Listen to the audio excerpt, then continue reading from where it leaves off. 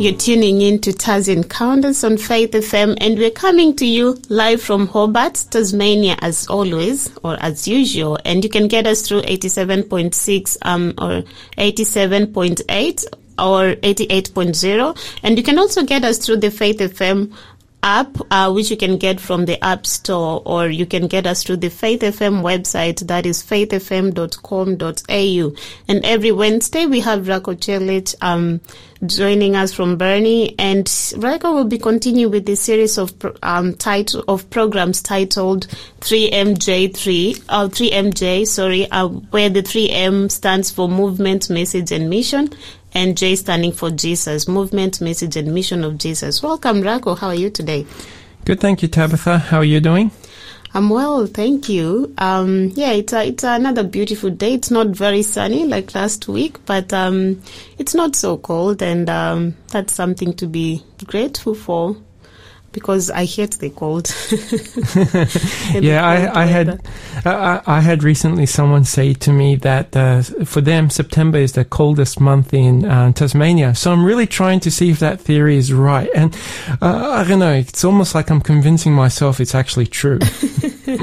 Oh, well, when you experience June and July, you'll probably think twice about that. Yeah. Yeah. Anyway, Rajko, I'm just thinking, because you seem like you like to study the Bible a lot, which is very impressive. And I learned so much from you. What kind of biblical stories do you like to talk about? I think when it comes to, I enjoy really diving into the Word of God and always learning. I feel like I never know enough, and I'm always hungering to know more and more. But I guess I'm a very factual type person. I'm not so much of a storyteller. It's something that I'm trying to develop more and more over the last couple of years. But I guess when it comes to a biblical topic, I'm very passionate talking about Jesus, who he is, his nature, the nature of man, the nature of Christ, salvation, and how does this relate to, in terms of a fancy word called eschatology, end time events. But really I enjoy talking about justification by faith and righteousness by faith. And, you know, these words, justification and righteousness, they actually mean the same thing. And in the Greek, you only have one Greek word, and it can be translated as justification or righteousness. And I think today there are people who don't fully understand some of these concepts, righteousness and justification. There's things out there where people talk about, well, righteousness is it is victory over sin, it is holiness, it is... But, you know, I'm not going to say that it's not those things. I believe it is part of all of that. But I think ultimately it is really, righteousness is love, and righteousness is God's character. And, you know, it's interesting when you study Seventh-day Adventist history, and we go back to our roots in the early 1840s. There was something called a great and bitter disappointment in 1844, and eventually these people who went through that, they formed a church eventually called the Seventh-day Adventist Church. The name was first mentioned in 1860, and then in 1863 a General Conference of the Seventh-day Adventist Church was established. But I'm giving a little bit of history because when you look at our Adventist church, they weren't really proclaiming the message so much of justification by faith or righteousness by faith. It was in the background. Because keep in mind, you have the Adventist church it came from a background of people like Baptist and Presbyterian and Congregationalist and Methodist. And so those who became pioneers of the church, they said, well, people already understand salvation, so we need to talk about things like the Sabbath and the state of the dead and what happens when a person dies. So justification by faith, righteousness by faith was really in the background. And then in the 1880s, there were two men, A.T. Jones, E.J. Wagner. They were younger pastors. They began talking about this message. And then there was a General Conference session that took place in 1888, and it did not go really well.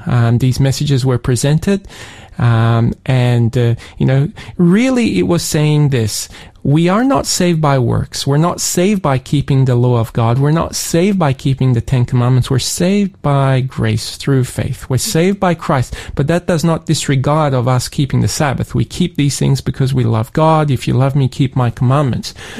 But what was interesting is that at that 88 General Conference session, and some 14 years later, a woman by the name of Ellen White, who is one of the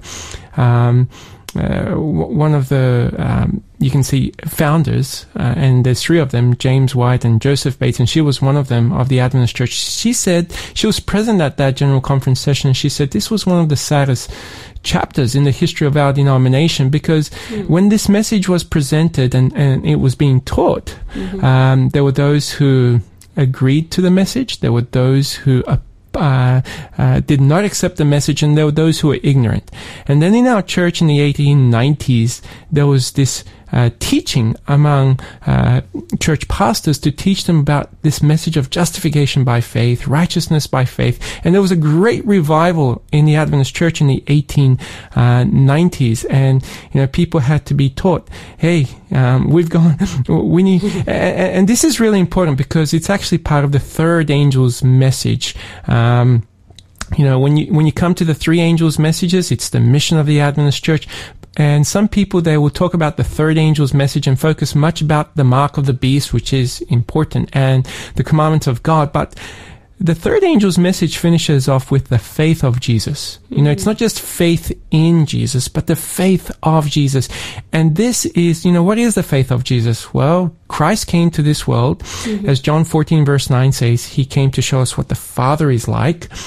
And by really, Jesus came here to reveal, his Father's character. And that's what ultimately, when I study the scriptures, Isaiah 43 verse 7, we were created for his glory. What's his glory? Well, we go to Exodus chapter 33, 18, 19, Exodus 34, verses 5 to 7. Really, glory is God's character. I want to reflect God's character. After all, Genesis chapter 1, we were created in the image of God. And so we can talk about all the commandments of God, that's important, but what about the faith of Jesus? And so, I believe that's something I'm really passionate about, and talking about. And not only that, but it's also tied to Romans 4, where the Bible talks about imputed righteousness, or accounted righteousness. Abraham believed God, and it was accounted, or it was imputed for him for righteousness. And some people get a little bit nervous when you use words like imputed or imparted righteousness, because this is nothing new under the sun. This is something that has been just not sometimes passed down to the next generation and taught. Imputed righteousness simply means this: you are accredited with righteousness. Just think of it this way, Tabitha. You have no money, and your parents give you $2,000, you don't deserve it. And so you're credited with that. And so, when we come to Jesus, our righteousness is like filthy rags, but he credits us with his righteousness. And I like what that book, Steps to Christ, also mentions, that, when we come to Christ, we are imperfect, but we accept him by faith, and then we are seen righteous as though we have never sinned. Oh, wow. Indeed. I agree with you, Rajko. I believe having faith is very important in having that relationship with God and with Jesus, and also in salvation, because faith is obviously believing what you haven't seen, and we have not seen Jesus, we have not seen God. So if you don't have faith, then it'll be very hard to have that relationship with him. Just remind our listeners of our studio number. It's 0488 880 891. That's our show number. Text us with any questions you may have, any comments, any feedback. We'd like to hear from you. Rajko, we have about a minute and a half left in this section. Did you want us to pray, or? I want to ask you a question. Yeah. Because I could have easily gone for the next hour on this topic. But let me ask you a question. Yeah. What do you enjoy studying or meditating when it comes to the Bible, the Word of God? For me, it's the love of Jesus. How Jesus loved, the love of God, through offering his son, Jesus Christ, to come and die for us. My favorite verse in the Bible is 1 Peter 5 verse 7, which says, cast all your cares upon him because he cares for you. And obviously, like, if you have really that deep connection or relationship with God, you will understand what that means. You'll know that when you leave everything with Jesus, you just have that peace of mind, which is very important. And just how God gave his son to die for our sins. You know what's really cool about 1 Peter 5:7? You mentioned, you cast all your cares upon him, and that's your favorite Bible verse. I never knew that. But, I learned this many years ago. Well, actually not many years ago, just a few years ago, that in the Greek, the word cast means that it's cast so far that you can't even reach it. See, if you're sitting, let's say at the moment, I'm sitting on a table and I just cast my pen or pencil from me about, let's say, a foot or 30 centimeters, I can still reach it. But if I cast it 3 meters out, I can't just easily grab it. And so in this case, you're casting all your cares upon him. You can't reach it because you're fully trusting in him. You're fully trusting in God. Indeed. That's pretty cool, isn't it? Oh, it is, trust me. Yeah. So we are going to go for a break, and we're going to listen to this song, Signs of the Times by Andy McLeod. And the title for today's sharing or today's program is The Great Tribulation Part 3. And that's where this song comes in, Signs of the Times.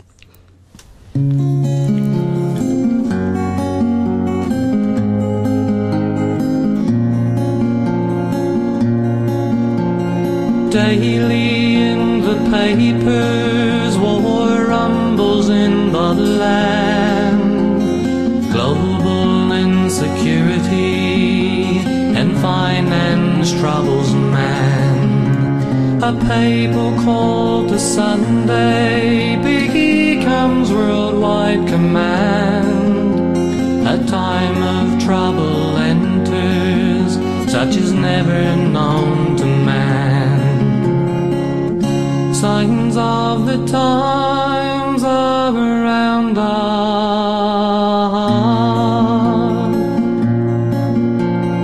Prophets tell of glory, also tell of men and woe. The Bible tells a story of one this world hardly knows. Daniel gives us warning, Revelation tells us all. 3 angels fly from heaven with a message and a call. Signs of the times around us tell me the apocalypse will ensue. Awake, look up and get ready for the end. The King of Kings will soon descend. And where will you be found, my friend?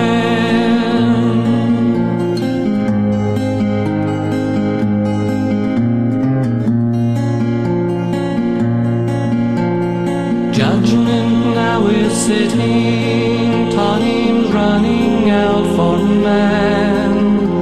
The hand there points to midnight, Earth's final hours at hand. News tells of confusion, true Protestants will stand. The papal mark is given, the beast now has command. Signs of the times are around us.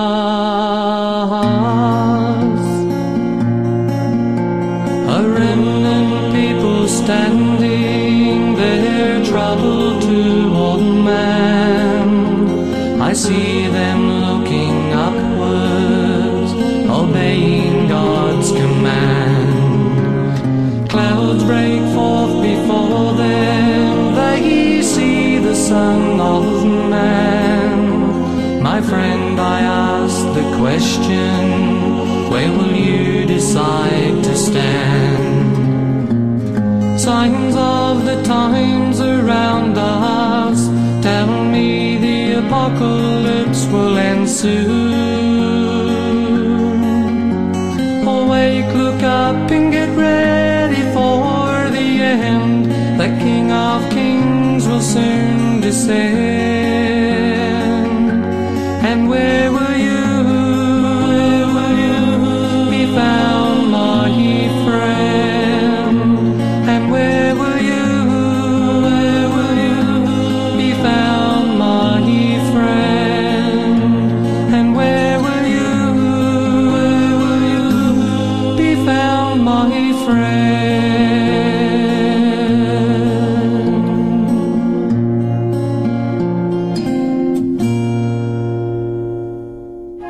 This program is made possible by the support of Adventist World Radio.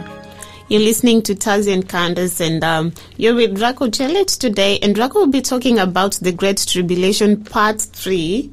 Rajko, do you want to pray? You can pray or I can pray so we can get into today's program.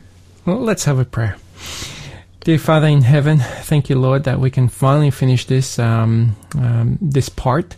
And Lord, I just pray that you'll be with us, and Lord, help us to be able to actually enjoy this Matthew chapter 24 and what we're learning, Lord. So please guide us now. In Jesus' name I pray. Amen. Amen. So we've been looking at Matthew 24, and we have read verse 29, and I'm going to get you to read Matthew 24, verse 29 to verse 31, please. The title is The Coming of the Son of Man.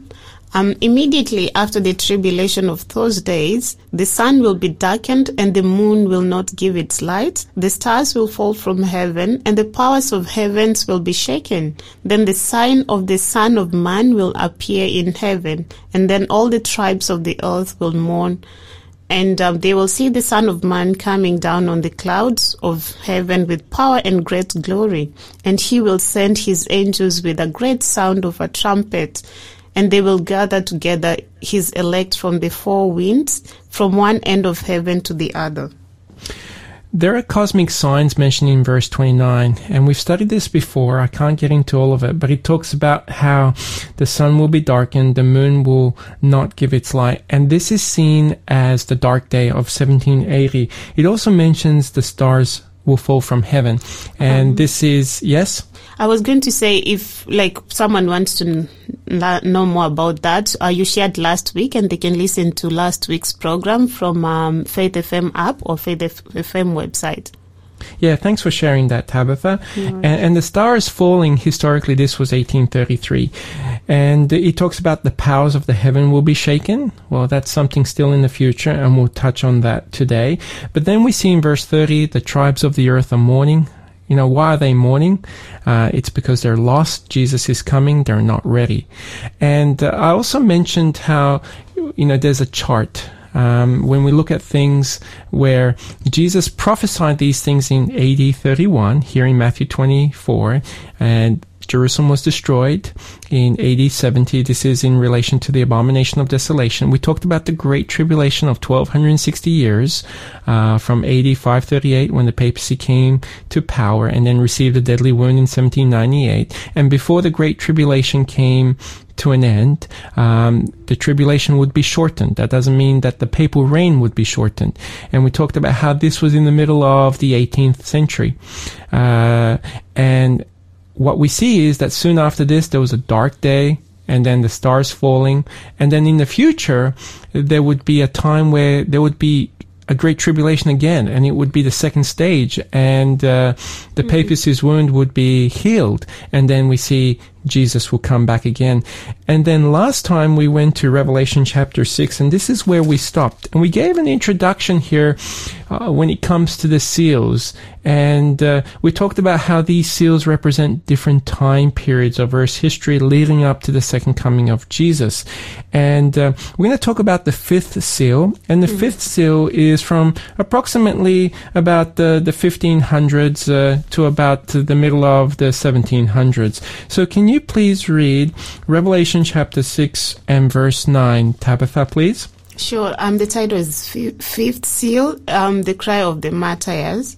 When he opened the fifth seal, I saw under the altar the souls of those who had been slain for the word of God and for the testimony which they held. And they cried with a loud voice, saying, How long, God, O Lord, holy and true, until you judge and avenge our blood on those who dwell on the earth? Stop there. Okay, thank you. So here we see there are souls under the altar, and this altar is not up in heaven, it's on earth. And they have been slain. In other words, they have been killed. And it mentions here that they are crying out to the Lord. They say, Lord, how long? You know, when will you judge? And number two, when will you avenge our blood on those who dwell on the earth? Now, keep this in mind. They have been slain, they have been killed, but they're crying out, they're speaking. Now, let me ask you a question. Can the dead speak? No. No. You know, when a person dies, they go into the ground, their thoughts perish, you know, they have no emotions, the dead know nothing, the Bible says in Ecclesiastes chapter 9. So, but here they're speaking. Keep this in mind that this is a symbolic book. Okay? Yeah. And I'm sure that you've gone through a time of trial and difficulty and suffering, and you've also you said also to the Lord, how long, how long? So this is symbolic. And in Genesis chapter 4 and verse 9 and 10, there you find the story of Cain and Abel. And Cain killed his brother Abel. And in Genesis 4 verse 9 and 10, it says this, Then the Lord said to Cain, Where is Abel your brother? He said, I do not know. Am I my brother's keeper? And he said, this is what God said, What have you done? The voice of your brother's blood cries out to me from the ground. Abel is also seen as the first martyr that we have in the Bible. So these people, they are martyrs. They have died for the Lord of God, for the Lord God. And then in verse 11, can you read that for us, please? Then a white robe was given to each of them, and it was said to them that they should rest a little while longer until both the number of their fellow servants and their brethren who would be killed as they were was completed. Notice here that they were given a white robe, and in the Bible a robe represents righteousness, and they were to rest a little longer. What do you think that means, they were to rest a little longer? To me it seems like the time had not come for God, like, to sort of answer their cry. Right, true. And in the Bible, when someone dies, it's also called rest or sleep, right? So they were to rest in the grave a little longer, and then it says, until they also have brethren or other fellow believers who would also be killed as they were, was completed. That word completed was fulfilled or expired. Yeah. So do you notice there was a group of people here that were slain, and then they were resting, and there's a pause button, and then in the future there will be killing again in the future of God's people. So there's a pause button in between. Is that the 1,200? Well, during the fifth seal, yeah, it was during the time of the papacy, and then these people were killed, but then in the future there would be tribulation again. Okay, and this would be sometime after the 1750s or so. Sometime in the future, there would be a great tribulation. Again, people would be martyred. Okay, and Revelation 13 expands on this a little bit further and more, which is still in the future.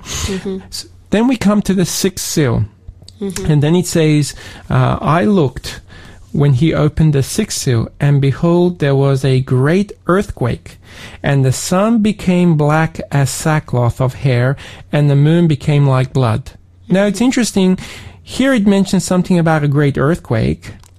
Here it mentions about the sun became black as sackcloth of hair, and the moon became like blood. And we've already read about things in Matthew 24 and Mark 13 and Luke 21 about the moon not giving its light, and also a dark day. And this is going in comparison with that, but it adds something here. It talks about the great earthquake.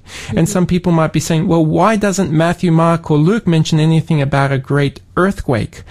Well, I don't know, to be honest, but very clearly in Matthew, Mark, Luke, and John, I can say this, that it talks about that after the tribulation is shortened, then the moon will not give its light, and there will be this dark day, and the stars will fall.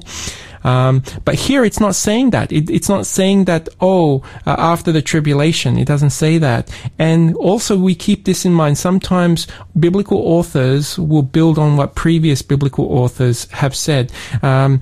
Even the book of Revelation builds on what the book of Daniel says here. And then it says this in verse 13, and the stars of heaven fell to the earth as a fig tree drops its late figs when it is shaken by a mighty wind. What I'm trying to say is, here we see that there is a earthquake that occurs before the dark day and before the stars are falling. And can you read verse 14? Should we read now? I believe it's time for a break. Wow, that's so fast. I know, yeah. Time goes by so quickly. So should we get back to that after the break? Yes, let's do that. Sure. This next song is called "There Is Power in the Blood," and that is by Alan Jackson. And it's just to remind us that even if the times of the end will be hard, we can still be able to stay faithful through God's power.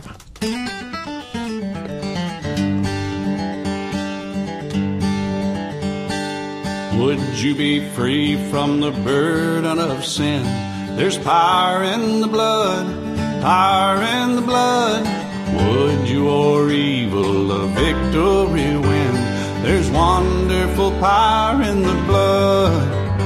There is power, power, wonder-working power in the blood of the Lamb. There is power, power, wonder-working power in the precious blood of the Lamb. Would you be free from your passion and pride? There's power in the blood, power in the blood. Come for a cleansing to Calvary's tide. There's wonderful power in the blood.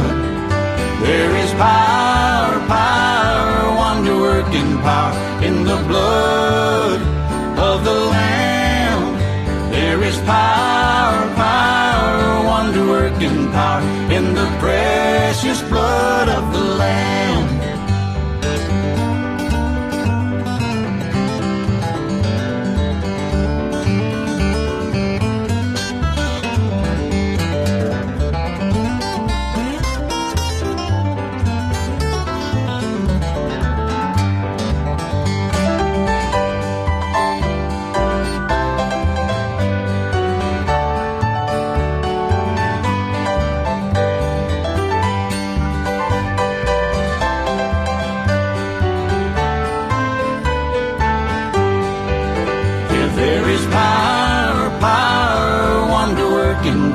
In the blood of the Lamb, there is power, power, wonder-working power in the precious blood of the Lamb.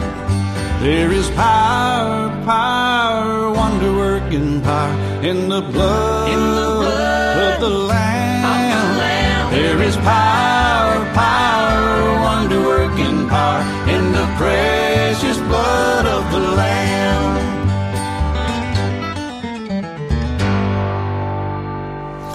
You're listening to Taz Encounters with Rajko Celic, and Rajko is talking about the Great Tribulation Part 3. And before the break, we read a couple of verses, and we were just about to read Revelation 6, verses 14.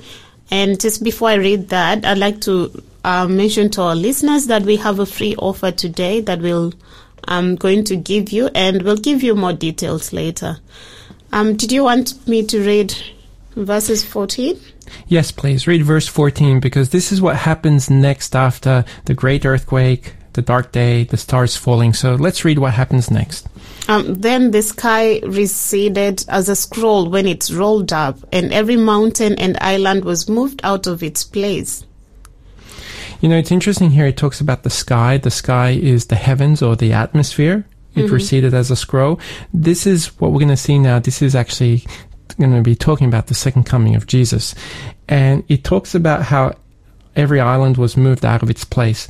And we're not going to go to Revelation chapter 16 because of our time, but when you read from Revelation 16 verses 17 to the end of the chapter, you read about the seventh plague, and it talks about how there's the voice of God, it is done, and then it talks about how every island will be fled away, and there's also a great and mighty earthquake then, but that earthquake is different than the earthquake we read of here in Revelation chapter 6.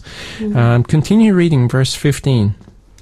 Okay, verse 15. And the kings of the earth, the great men, the rich men, the commanders, the mighty men, every slave and every free man hid themselves in the caves and in the rocks of the mountains. Verse 16, please. And said to the mountains and rocks, fall on us, hide us from the face of him who sits on the throne, and from the wrath of the Lamb.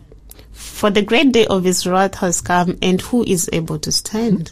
Yeah, they don't want to see. And we can compare this with Matthew 24. All the tribes of the earth will mourn when Christ comes. They don't want to see him. And who is able to stand? Well, the answer is in the next chapter, where he talks about God's people at the end of time, known as the 144,000 who are going to be alive when Christ comes back again. And there's many questions out there. Is this literal? Is this a symbolic number? I think what's more important is to look at the characteristics of these people at the end of time. They really have the character of God. Now, I want to talk about this great earthquake. This great earthquake that took place must take place before the dark day. That took place in 1780. And history tells us that there was this great earthquake that took place in 1755, known as the Lisbon earthquake. And I want to just read some historical facts about this. It says, and Lisbon is in Portugal, in Europe. In the record of earthquakes between AD 1600 and 1800, approximately 1,800 destructive earthquakes occurred. Of these, the greatest and the most spectacular was the Lisbon earthquake of November 1, 1755. This was 25 years prior to the darkening of the sun. History confirms that the Lisbon earthquake was the greatest known at that time. The effects of the Lisbon earthquake were distributed over very nearly 4 millions of square English miles of the Earth's surface, and greatly surpassed anything of the kind ever recorded in history. It pervaded the greater proportion of the continents of Europe, Africa, and America. It would appear that all Africa was shaken by this tremendous convulsion. In Portugal, in 6 minutes, 60,000 people perished, and the event was indeed recognized as a sign of the end. The earthquake had made all men thoughtful. They mistrusted their love of the drama and filled the churches instead. The earthquake also extended to Norway and Sweden, Germany, Holland, France, Great Britain, and Ireland, were all more or less agitated by the same great commotion of the elements. I just want to mention, I'm just reading part of the points here. I'm not reading all of my notes, just part of it. The Encyclopedia Americana states that this earthquake extended also to Greenland. Even to the West Indies, the shock was felt on the same day. And in Barbados as well, and in Switzerland and in Italy, tremors and slight oscillations of the ground were felt. It is said that the movement of this earthquake was undulatory and that it traveled at the rate of 20 miles a minute. A great wave swept over the coast of Spain and is said to have been 60 feet high at Cadiz. So keep in mind, this takes place in 1755. We talked about the days of tribulation being shortened, and I did mention in the previous episodes the date of 1762 when the last martyr took place. It was a French pastor in 1762. He was seen as a heretic. So this comes just a little bit before that time, in 1755. And you know what's interesting? If you look at the book's Great Controversy, on page 304, it talks about the great earthquake of 1755, and it mentions that this was a fulfillment of Bible prophecy. It doesn't say this is an application. It says this is a fulfillment of Bible prophecy. And then in the same book, when you read about the Dark Day, which took place in 1780, on page 306 and also 308, it also talks about that this is a fulfillment of Bible prophecy. Mm-hmm. And then when you read about the stars falling in the same book, in the book Great Controversy, on page 333 and 334, again, it talks about how this prophecy received a striking and impressive fulfillment. Mm. So that's really interesting. Mm. But, you know, there are always skeptics that are going to be out there, and people are going to say, well, haven't there been great earthquakes in the past and stars falling and all these things?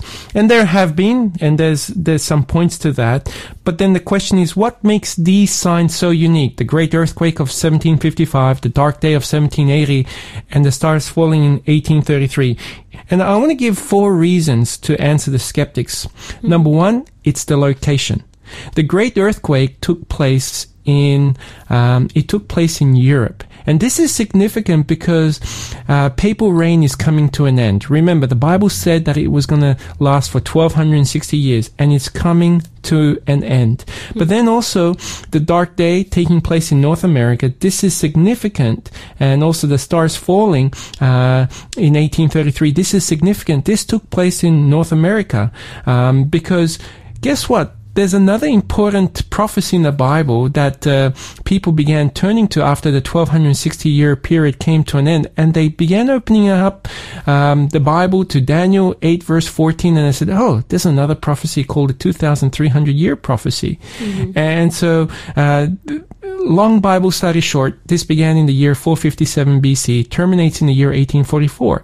And so they began studying this prophecy, and they go, whoa, Jesus is going to come soon. Now, they got the date correct. They got the event wrong. There was a man by the name of William Miller, just 2 years prior to the stars falling in 1831 himself. So he began to study the Bible, and he said, Jesus is coming soon, Jesus is coming soon, because he saw the cleansing of the earth based on Daniel 8:14, or the cleansing of the sanctuary. He believed that was the cleansing of the earth. But no, it had to do something with the heavenly sanctuary. Mm-hmm. And we don't have time to get into this.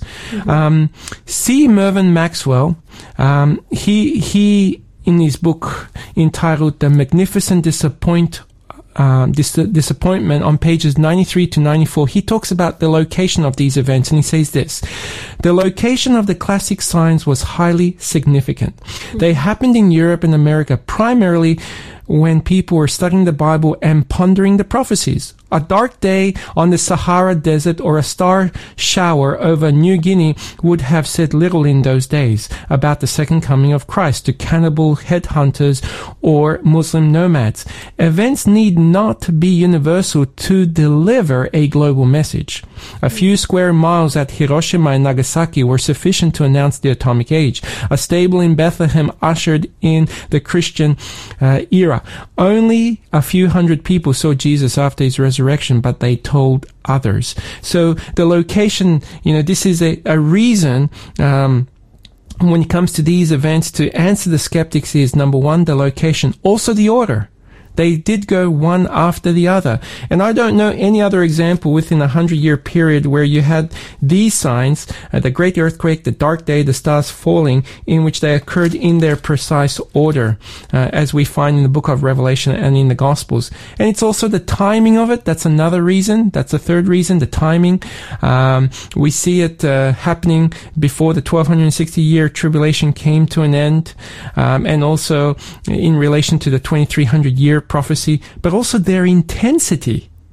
And I want to again quote from C. Mervyn's Maxwell book entitled Magnificent Disappointment, page 93. It says this: as recently as 1980, the widely respected seismologist G.A. Ebbe, in chapter 11 of his Earthquakes, ranked the Lisbon earthquake as the largest shock ever and reckoned that it may well have been reached an almost incredible 9 on the Richter scale, 7 times stronger than the 1906 San Francisco earthquake. The dark day of May 19, 1780 has not been equaled in North America in the 200 years that have since come and gone. The Leonid shower, or the falling of stars, of November 13, 1833 gave birth to a new branch of astronomy. Like the Lisbon earthquake and the famous dark day, it too has not been matched in spite of scientific expectations that it would be. And I just want to mention this before we have our song and we finish off this section. There's functions and purposes of these signs. The first purpose is, the first stage of persecution by the papacy of the Great Tribulation had come to an end. The second purpose is it shows that there is something called a judgment that is approaching, and that is tied to 1844. As I said, I can't get into that. Number 3, we see that they start to occur just before and after the beginning of the time of the end, which began in 1798. And number 4, these signs also announce the soon coming of Jesus Christ. Indeed. It's time to take another break, and just before that, I'd like to mention the offer for today, which is a new book called The Story of Hope. And this book is meant to give us hope because of these end times and what we understand the signs, how the signs will be, and causing of great tribulation. This book gives a glimpse into a time when suffering will be no more, and it's by Ellen White. We think, how did our world get so messed up? Where is there suffering? Where did evil come from? Will it ever end? And questions like this trouble us, and science has no answers to them, and philosophy has many conflicting answers. So where can we find the truth? And from the Bible offers information and solutions that have stood the test of time. And drawing on the Bible's account, this book, The Story of Hope, it offers a glimpse behind history's curtain. It reveals the origin of evil, some of the ways God has dealt with evil in the past, and his plan for resolving it completely in the near future. And as such, this book is a brief introduction to the Bible's big story centered in Jesus and the hope for his return. I will give you the code to ask for that book after the break. And now we're going to listen to this song, Faith.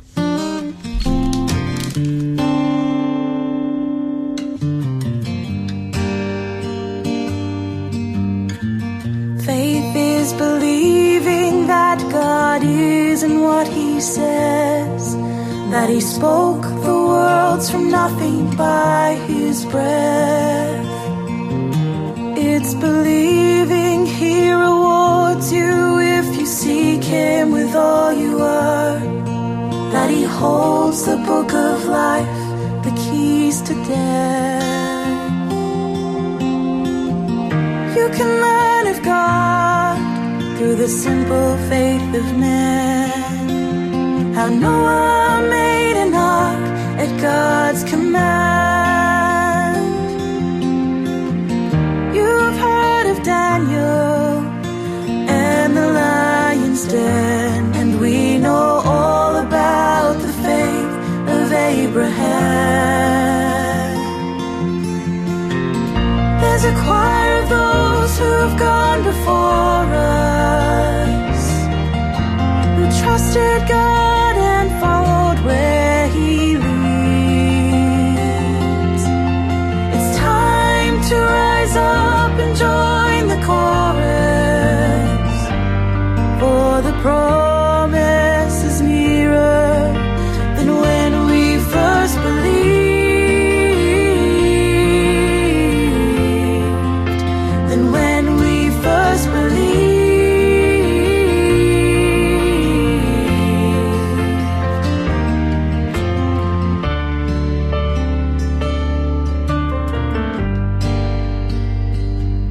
They were tortured, sawn asunder, wandered in the wilderness,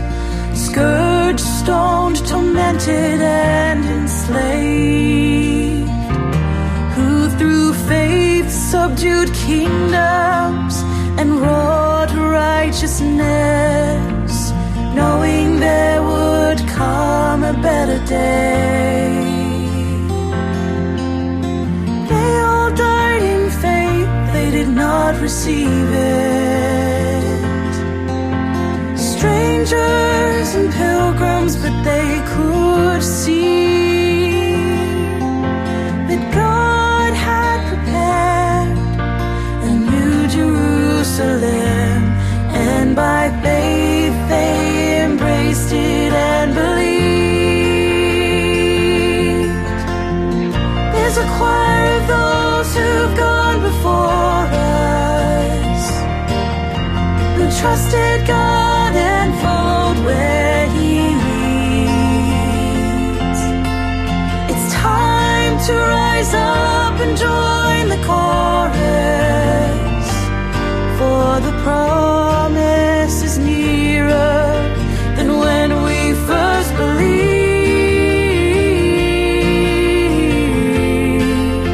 than when we first believed.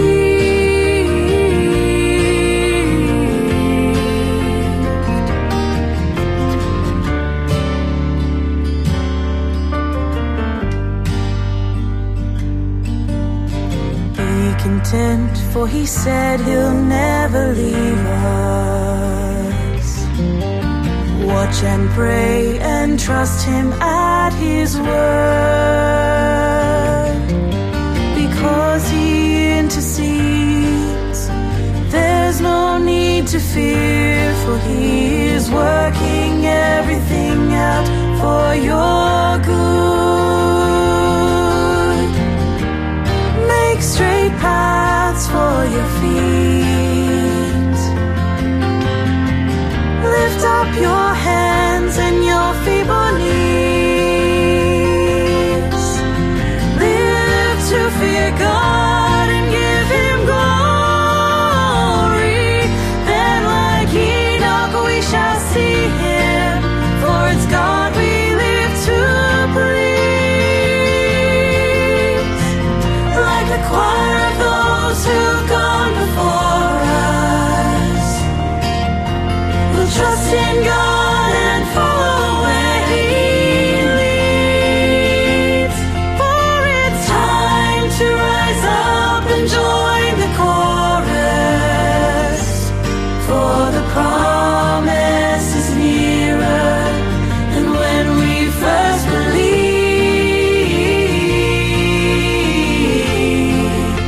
than when we first believed,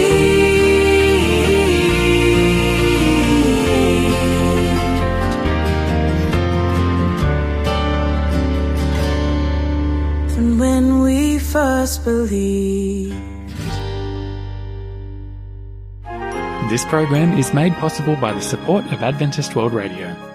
You're listening to Taz Encounters on Faith FM with Rajko, Celic. And before we went for a break, I promised to give you the code to claim today's offer, which is the book Story of Hope by Ellen White. And the code to claim that book is 3MJ4. Text 3MJ4 to 0488880891, and we'll get that book sent to you. Now, Rajko, we are in the last section, and we actually have 4 minutes left. What else do you have for us as we finish off on this title, The Great Tribulation? Can you please read for us Luke chapter 21, verse 25 and 26, please? Sure. And there will be signs in the sun, in the moon, and in the stars, and on the earth distress of nations, with perplexity, the sea and the waves roaring, men's hearts failing them from fear and the expectation of those things which are coming on the earth, for the powers of the heavens will be shaken. Here it adds a few things that Mark doesn't mention, and also Matthew. It mentions also that there will be distress of nations, men's hearts failing them from fear of expectation of those things which are coming on the earth. And then these things are going to happen before the powers of heaven. And we see these things happening already. But the powers of heaven will be shaken. And the heaven is the atmosphere, the sky. And it's interesting how we read in Revelation chapter 6, verse 14, the sky or the atmosphere receded as a scroll. And when we go to different Bible verses like Isaiah chapter 13, verses 10 to 13, and Joel chapter 2, verse 10 and 11, and Joel chapter 3, verse 15 to 17. It talks about there how the heavens will be shaken. They will be moved. It also talks about the stars there, that they will diminish their brightness. They're not falling, but they diminish their brightness. And so this is something that's going to happen in the future with the voice of God, part of the seventh plague. I also want to mention this. In the future, there will be a great tribulation, the 7 last plagues. There will be a little time of trouble before that time. And we get this from Daniel chapter 11, the last couple of Bible verses, in Revelation 13. And I just want to share a few things here, giving some hope. Yes, there will be difficulty, and it's not going to all be rosy. The Bible does say in Acts chapter 14 verse 22, we must through many tribulations enter into the kingdom of God. And when we enter into that kingdom, the gate is a pearly gate. And just keep this in mind, a pearl is formed through irritations. So it's through irritations and hardships we will enter into the kingdom of God. Jesus said, in the world you will have tribulation, but be of good cheer. I have overcome the world. The Bible says in 2 Timothy 3 verse 12, yes, and all who desire to live godly in Christ Jesus will suffer persecution. The Bible says in James chapter 1 and verse 2, my brethren, count it all joy when you fall into various trials. Think about that. Count it all joy. It's easier said than done. I'm sure that all of us want to have hope, and we want to have character, and we want to have perseverance, but do we want to really go through tribulation? I don't think many of us want to, but yet the Bible mentions in Romans 5 verse 3 and 4, and not only that, but we also glory in tribulation, knowing that tribulation produces perseverance, and perseverance character, and character hope. The Bible talks about in Romans chapter 8, who shall separate us from the love of God? The Bible says in Peter 4:16, yet if anyone suffers as a Christian, let him not be ashamed, but let him glorify God in this matter. Jesus said, blessed are those who are persecuted for righteousness' sake, for theirs is the kingdom of heaven. Blessed are you when they revile and persecute you and say all kinds of evil against you falsely for my sake. And then it says this, rejoice and be exceedingly glad, for great is your reward in heaven, for so they persecuted the prophets who were before you. And in Luke 21, and verse 27, it says this, then they will see the Son of Man coming in a cloud and power and great glory. Now when these things begin to happen, look up. Beautiful. Look up and lift up your head, because your redemption draws near. It draws nigh. Jesus is coming soon. And I just want to finish off with this illustration. Sometimes when you fly in a plane, there's turbulence. You can go through a turbulation. And maybe you're even going through turbulence now and some tribulation at the moment. But, that plane, I heard from a pilot, when a plane's going through turbulence, the first thing is to do is to slow down. And, sometimes I know even myself, even though I'm teaching the Bible, it doesn't mean that I'm really connecting a lot with God and having devotion. And so we just sometimes need to slow down in our life and spend that time with God. And number 2, how does that plane keep straight in the time of turbulence? Well, it's the tail. And what specifically on the tail? There's a vertical stabilizer. And what does this mean for us? Well, we need a vertical stabilizer.